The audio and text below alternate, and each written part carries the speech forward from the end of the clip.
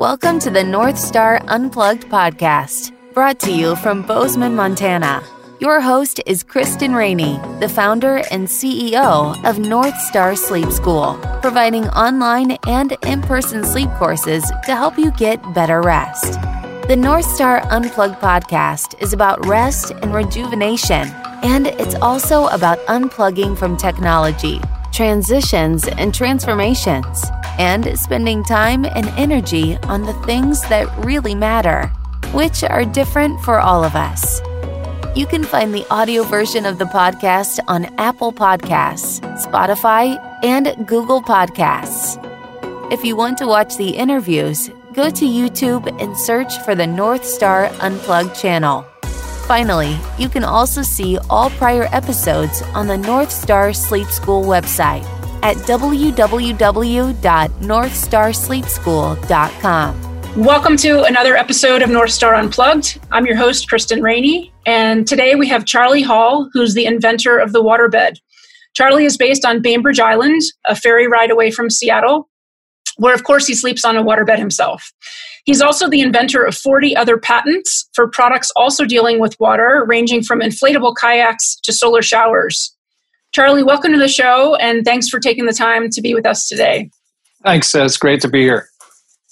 So let's rewind to 1967 when you were in grad school at San Francisco State. You were studying industrial design, and you created a 300-pound gelatin-filled chair for your master's thesis project. Tell us about this chair. Oh, the chair was a great lead-in to finding out about pressure points because it was very comfortable, and it allowed all the pressure that would normally be on your tailbone, your bottom, to spread around a little bit, and you'd sink gradually into it, and it kind of enveloped you. But the practicality of it was a little lacking in that it was extremely heavy. You couldn't really move it around your house. And it also it taught me a few things. It was cold and clammy because my apartment was cold and clammy. So I found, okay, you got to match temperatures of your skin to what you're sitting on to make it feel more comfortable. And other elements that were prominent after that experiment. And I decided to spend my time on something you spend more time in, your bed. And that was what it evolved to, yes. And for the critique itself of this project, your fellow students and professor were actually at your apartment. Is that right? Because the chair was too heavy to move? Yes, I had developed a bed at that time too, so that they saw the bed and the chair. Yeah. And what was their response? What did they think of these?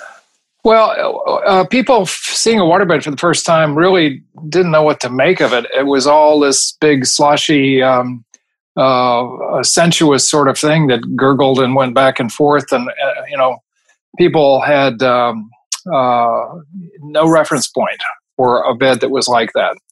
And I had been sleeping on it for a while, and I had discovered the importance of some features on it, the controlling the wave thing eventually, and making sure the temperature is right.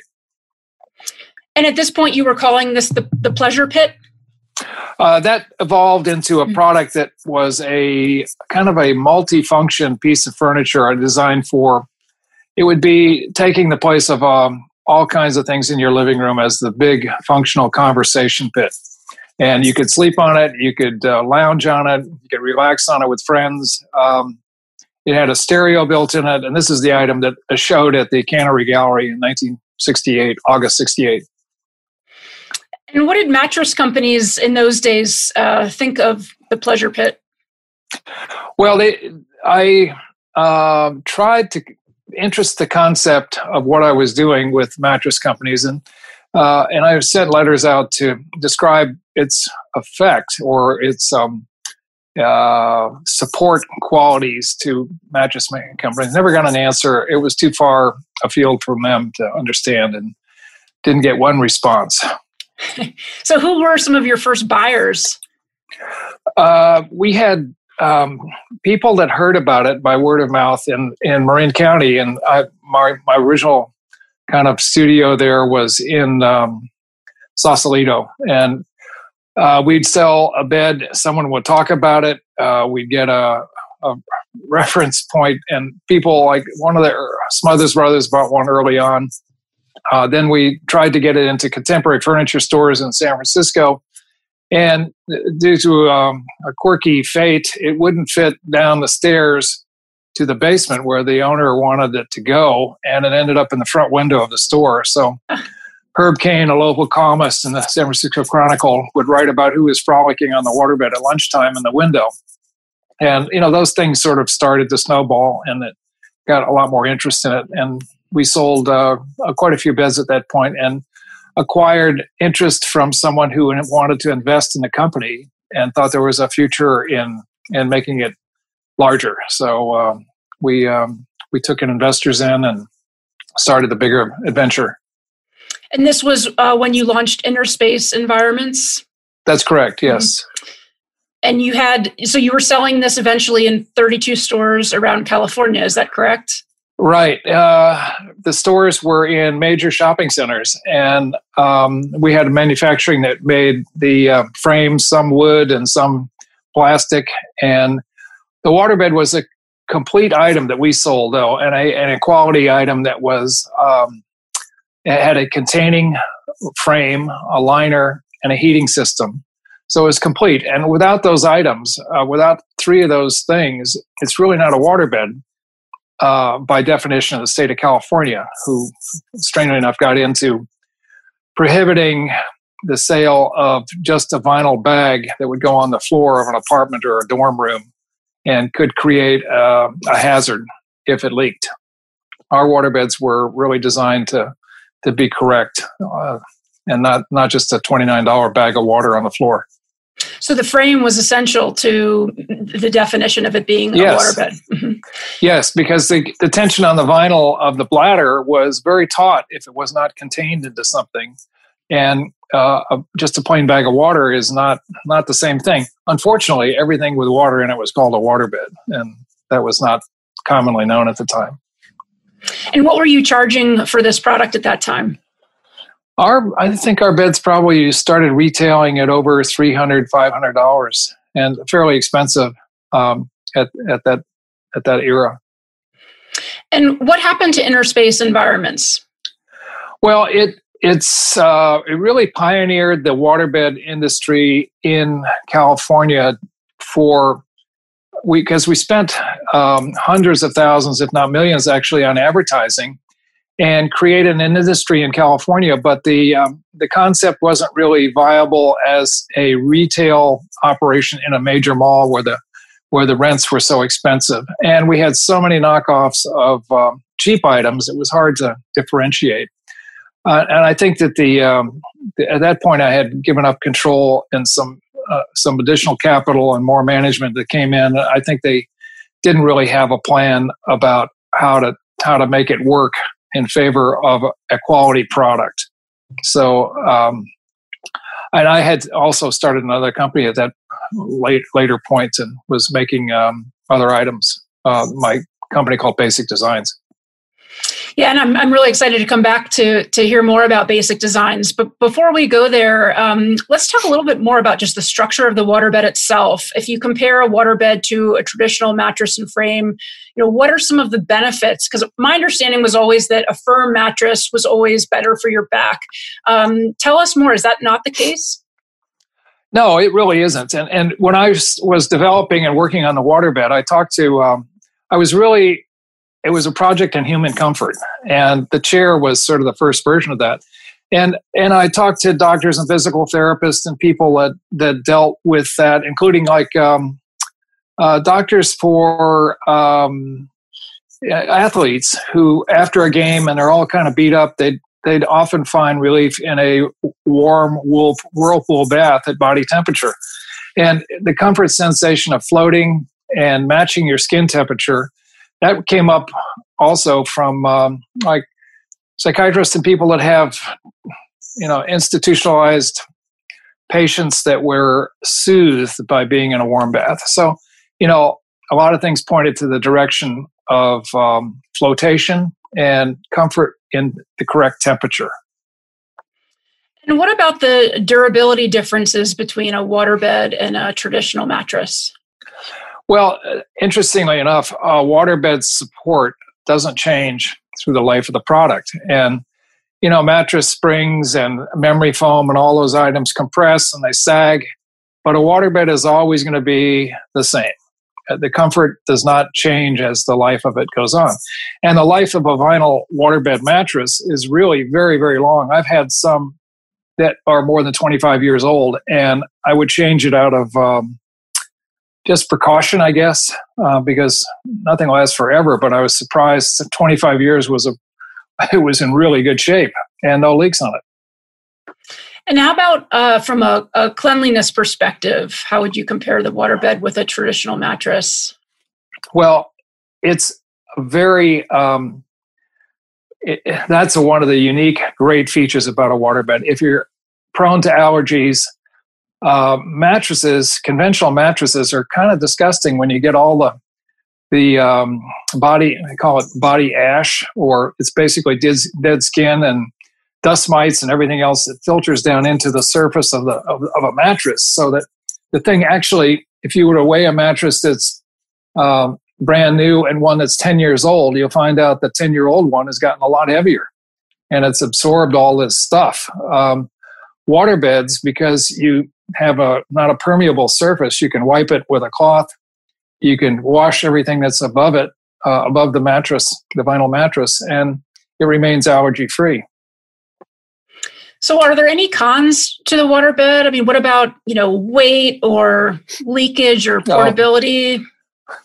Waterbeds were a very misunderstood product because, the assumption was people would look at it as, I'm going to get seasick on that. Well, that's not the case. And the modern waterbeds, and especially ones that evolved later on, and the new afloat mattress now, is virtually motionless. And so that part was never an issue, and certainly is not today. The other part about weight, people thought, they hear the weight of it. Okay, it weighs like 1,500 pounds or 2,000 pounds. If you had 10 people over for dinner, you're not worried about them falling through the dining room floor. And any normal construction, anything built to normal codes and construction is way over the load needs of a waterbed. So in any kind of normal construction, I never heard of any waterbed damaging a building. So. Got it. So by the 1980s, waterbed sales had reached 2 billion. More than 1 in 5 of all beds sold were waterbeds. What was contributing to the massive growth and the hype? How was it being branded? Well, waterbeds were a very kind of, I wouldn't say difficult sell. It required a certain amount of expertise from a salesperson who was going to be bombarded by a lot of questions from a potential buyer. And a department store mattress sales guy really didn't have the knowledge to sell a waterbed very well. And waterbeds didn't do well in department stores when they were first introduced because of that. So there became, I guess you call it, waterbed evangelists who were waterbed fans who started waterbed stores, and they had the knowledge and the expertise to explain the product to the customer, answer all the questions, deliver and set up the product, and it became a specialty store item, and a very successful specialty store item. And was there a certain demographic that was buying most of the waterbeds? It was fairly wide. I think it's, often it started with younger people, but people found out the comfort about it, and it spread to, a larger age span at that point. And same is true now.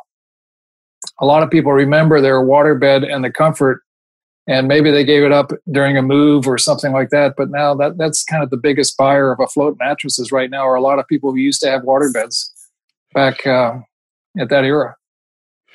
And what are some of the innovations you've seen in general in the mattress industry since then? Have there been any? Waterbeds were a disruptor product because prior to waterbeds, it was always coil count and firmer is better. And, they'd talk about the damnest ticking on it or all kinds of kind of inconsequential things, pocketed coils and all these things. But waterbeds showed the fact that compliance and comfort was really associated with getting the pressure points reduced on your back and on your shoulders and wherever you sleep, it's on the side or back. And this is the advent. If you look at a memory foam mattress ad now, they read like old waterbed ads. They're trying to eliminate pressure points, and the problem with a lot of memory foam is it doesn't have great longevity, especially if the sleeper is more than average body weight. And they also sleep rather hot for a lot of people, where they bounce body heat back to you. So you look at the ads that have a lot of kind of Band-Aids to make it less hot. They infuse gel and all kinds of stuff that they are putting in there that supposedly solve the problem, but don't really do it. And over the years, you've had a number of other companies who've tried to copy what you've designed with the waterbed. How has that gone, and how has your success rate been so far in court in trying to uphold your patent?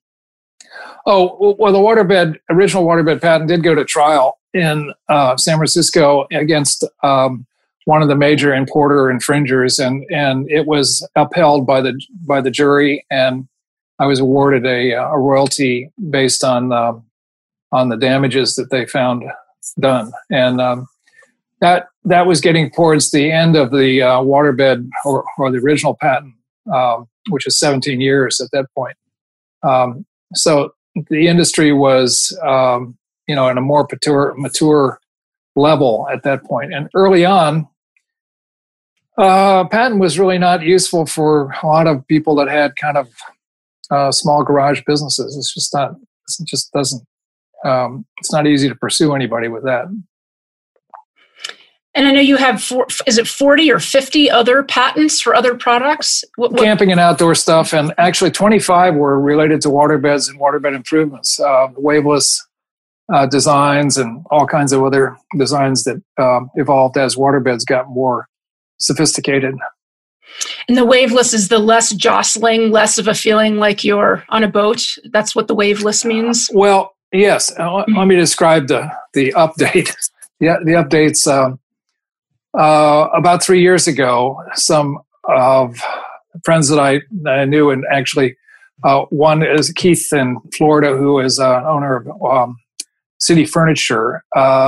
He thought that really waterbeds time has come again, and his company originally was called Waterbed City, and it was a large retailer in southern Florida on waterbeds. And so we with another individual in Los Angeles, Michael Garrity, we designed an updated waterbed, which I tried to re-envision everything that was great about a waterbed, make it better, and eliminate any of the negatives. So a float waterbed is the evolution of that. It has a perimeter frame of foam so that there's no getting in and out over a rigid wood member. So that eliminated the ease of entry, exit that some waterbeds had initially. And it also had a stretch knit top, which this material wasn't available originally when I was doing waterbed stuff. It's a relatively new innovation and allows the top of the mattress to be very compliant with the waterbed section below, so that you can oversize the mattress, have a real flotation feel, eliminate more pressure by doing it in a oversized fashion. Plus, that cover can zip off and go on the washing machine. And for allergy sufferers, you can basically have a fresh bed. Anytime you want to take that off and wash it and just wipe the top of the mattress, it's clean as new. Then the inside of this bed has a special fiber component that provides support so that you don't touch bottom when you're sitting up. And it also suppresses the motion to a huge degree. it's virtually waveless. And this version also has a right and left side temperature control, so that if one person wants to sleep at a warmer temperature or cooler temperature, you can adjust it like that.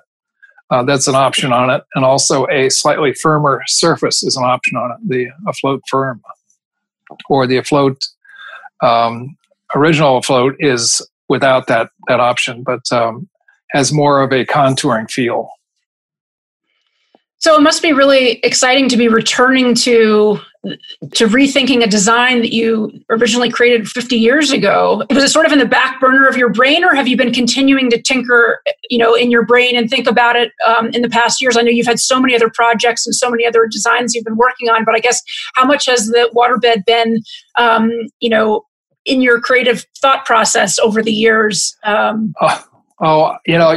can't turn my brain off, and sleeping on a waterbed every night, I think, well, this could be a little better, or I don't like this feature or that feature, and I can improve that. So I've adjusted and redesigned the product over the years just for my own personal use. And this version, though, I said, wow, this one really. I had a bed in Santa Barbara in my place down there, and I messed with that enough to increase the mattress size and do some other waveless aspects that made it really even better. And then I tuned it up some more so that it was even more compliant with a different top on it. And I said, wow, this is the best bed I've ever slept on.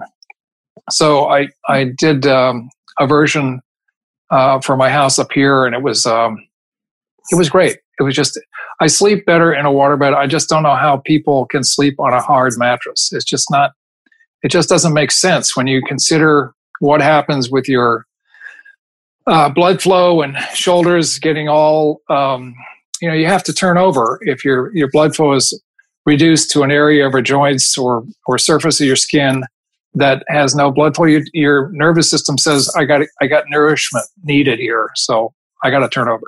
So that's why you toss and turn more on a regular bed. Waterbed, you'll go to sleep in one position. You'll wake up in the same position.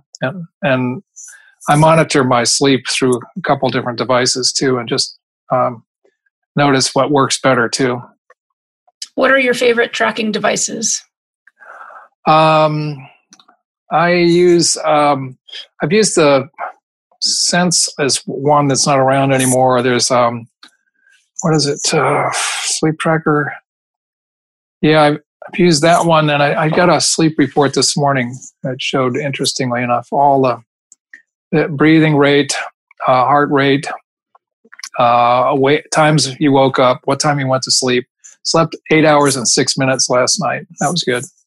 Wow. And it doesn't show you body temperature changes, but almost everything else.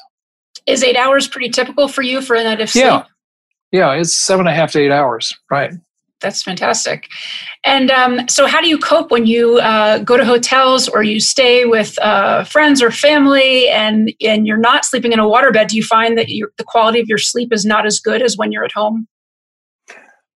Yes, I do. And especially if it's a hotel with a hard bed, I really notice it. Well, you sleep in a different place. Your sleep patterns are different anyway, but those become adjusted a bit when you are there for a while.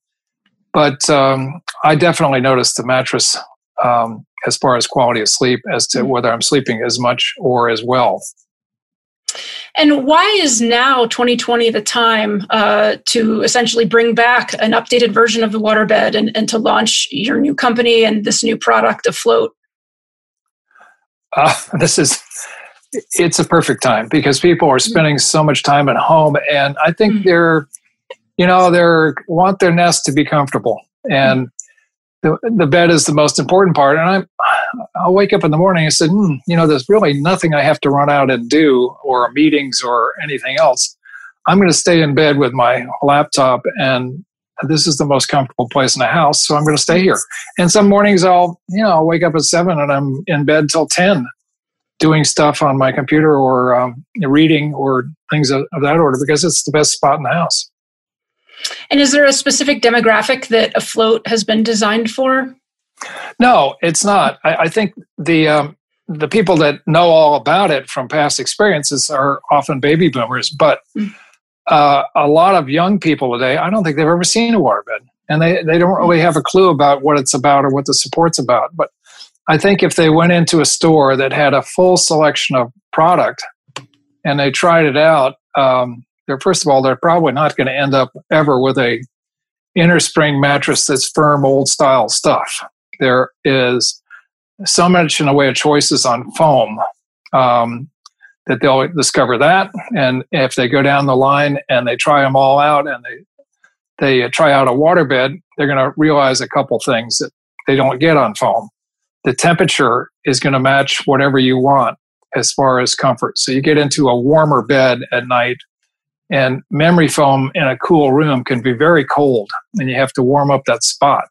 And then in the middle of the night, it becomes very warm, and you're looking for some relief.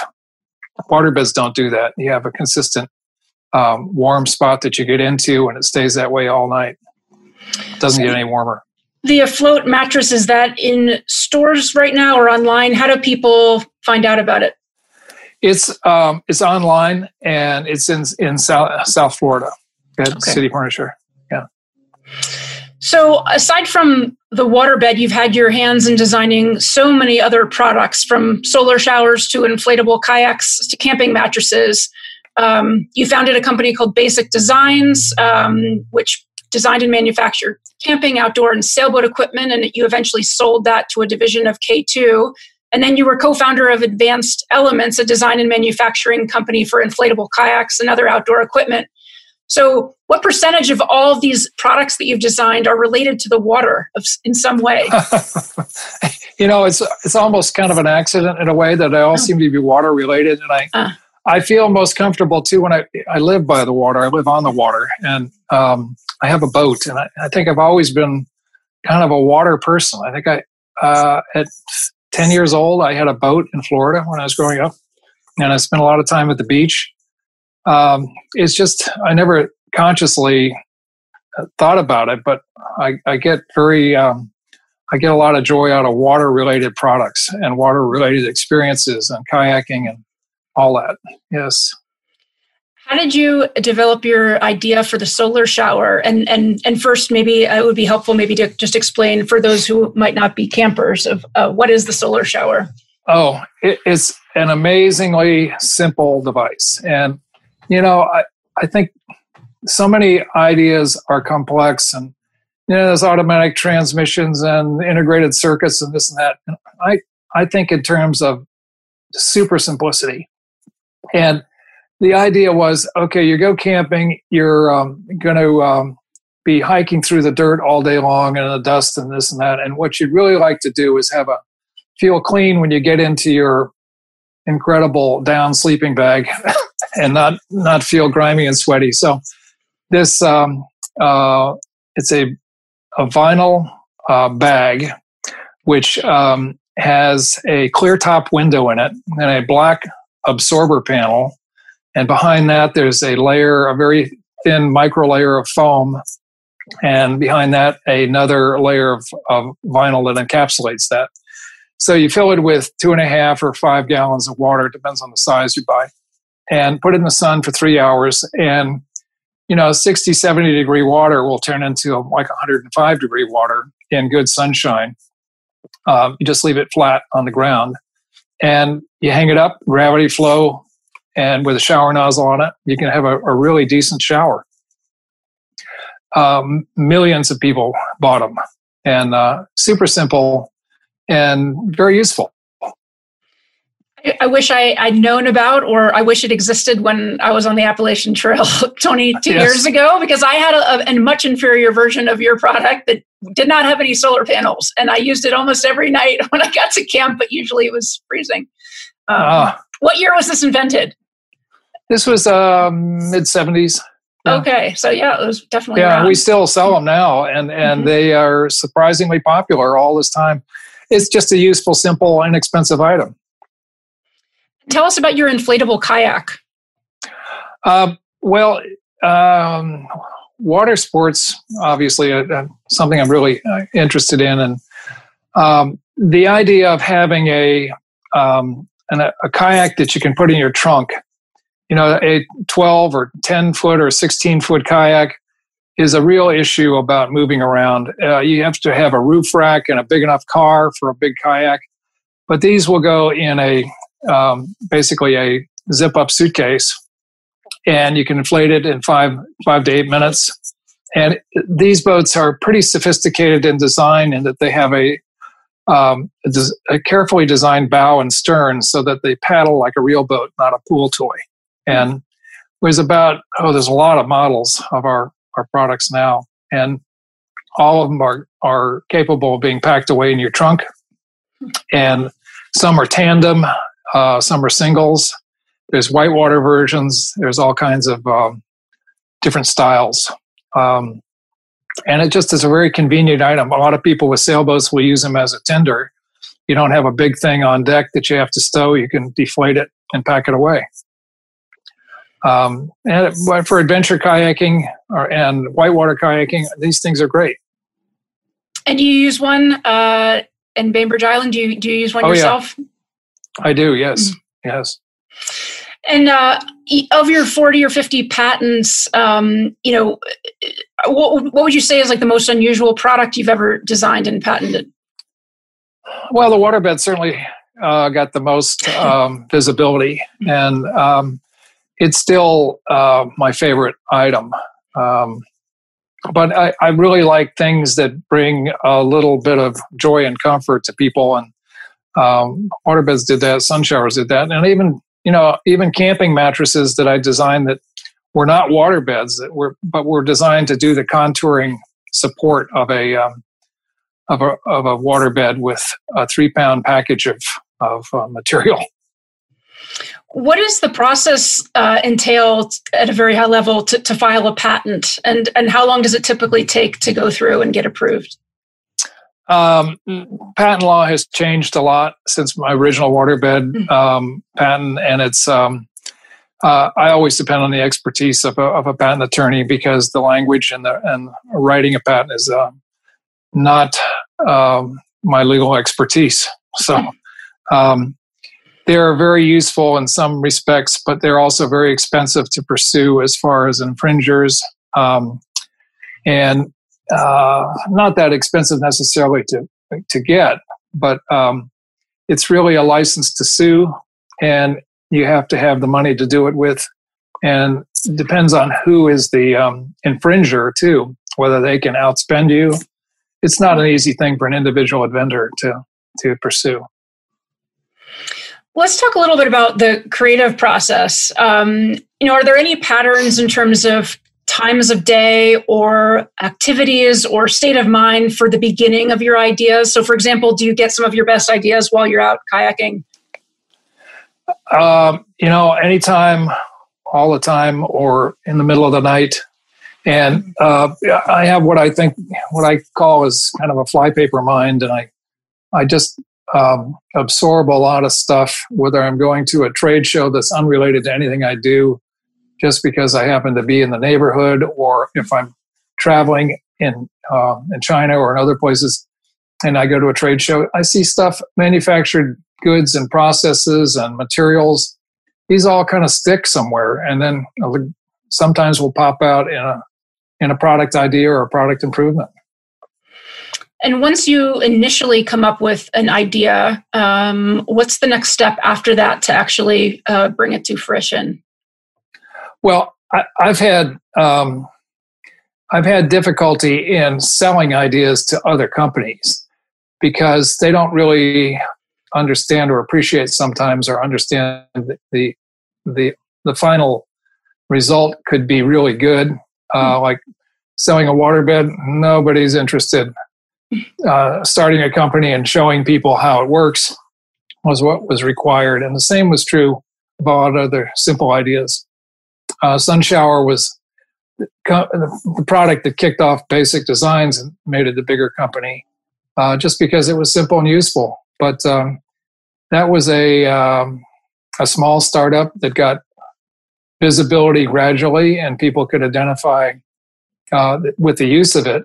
And then I built a company around it.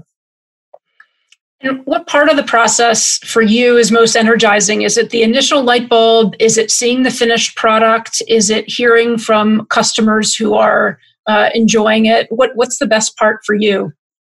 I really like to get customer feedback, and it helps with a lot of improvements too. And that's a very important part of it. So this is a question I could ask, painters or authors as well. How do you know when you're actually done with a design, when it's ready to go? Oh, I kind of never feel like I'm done.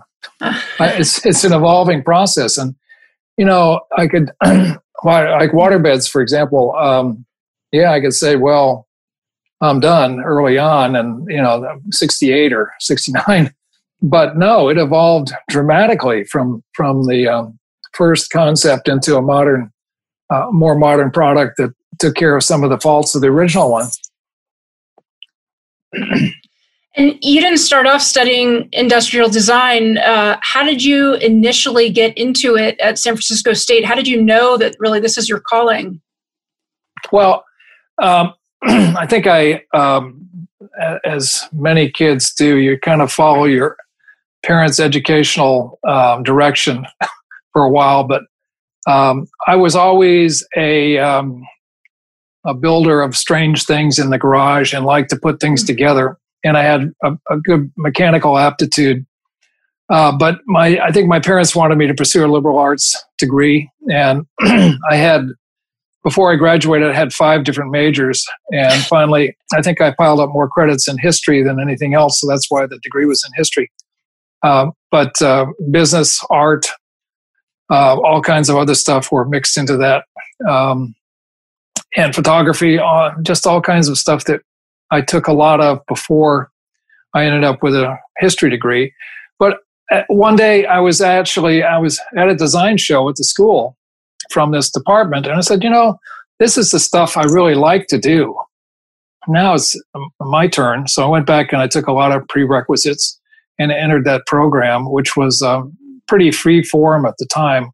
You could design your curriculum based on some particular interest. And I had a couple of exceptional professors, and they were really inspiring with ideas and looking at things in a fresh approach. And, like Buckminster Fuller and people that were design gurus at the time were very influential in that world of design. And it was a great place to be, especially, also 70s or late 60s in San Francisco. I was living in the Haight-Ashbury prior to and during and after the Summer of Love, and watched all the changes in the city. It was a very open, creative period of time there, and certainly I benefited from that. And I think I never could have started a company based on crazy ideas. If I was living in Florida and talking to some banker, they would laugh. San Francisco, okay, we'll take a look at that.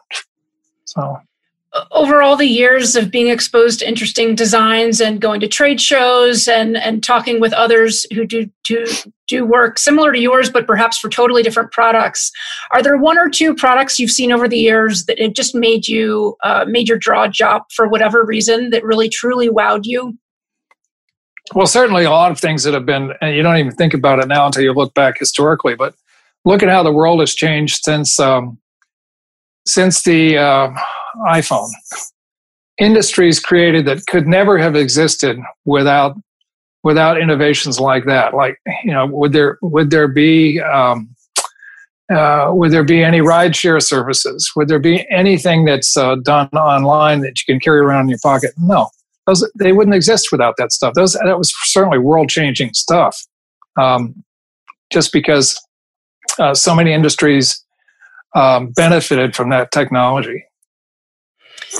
Charlie, are there any books or websites related to design, thinking of any sort, that you would recommend that have been truly, inspirational to you over the years? There's a lot of books, and a lot of art books and other things, and I can't think of specific titles right now. A book I read a week or so ago was called Game Changer, which was this story of Rob Angel is the gentleman who invented Pictionary. But what I liked about the book was that I could very much relate to the entrepreneurial startup phase that he went through, exactly sort of as I did as a garage startup, and it grew to a substantial size game business for him. But that I liked because of the entrepreneur aspect. Wonderful. Well, I will certainly include that in the show notes, as well as all the other resources we've talked about, including links to the Afloat Bed in case folks want to learn more about that. And Charlie, thank you so much for taking the time to be with us today and to share more about your past. It's really, truly been a pleasure to chat with you. Thank you. You're welcome. Yes. Great to be here. Thanks. And for all of our listeners, thanks for tuning in. And if you like today's show, please take a moment to leave a rating and review on Apple Podcasts. Take care, everyone. Thanks for tuning in to the North Star Unplugged podcast. The audio version can be heard on Apple Podcasts, Spotify, and Google Podcasts. The video version can be watched on YouTube on the North Star Unplugged channel. If you like North Star Unplugged, please subscribe and leave a review on one of those channels. Finally, all prior episodes are also on the North Star Sleep School website at northstarsleepschool.com, which offers an e-newsletter you can sign up for.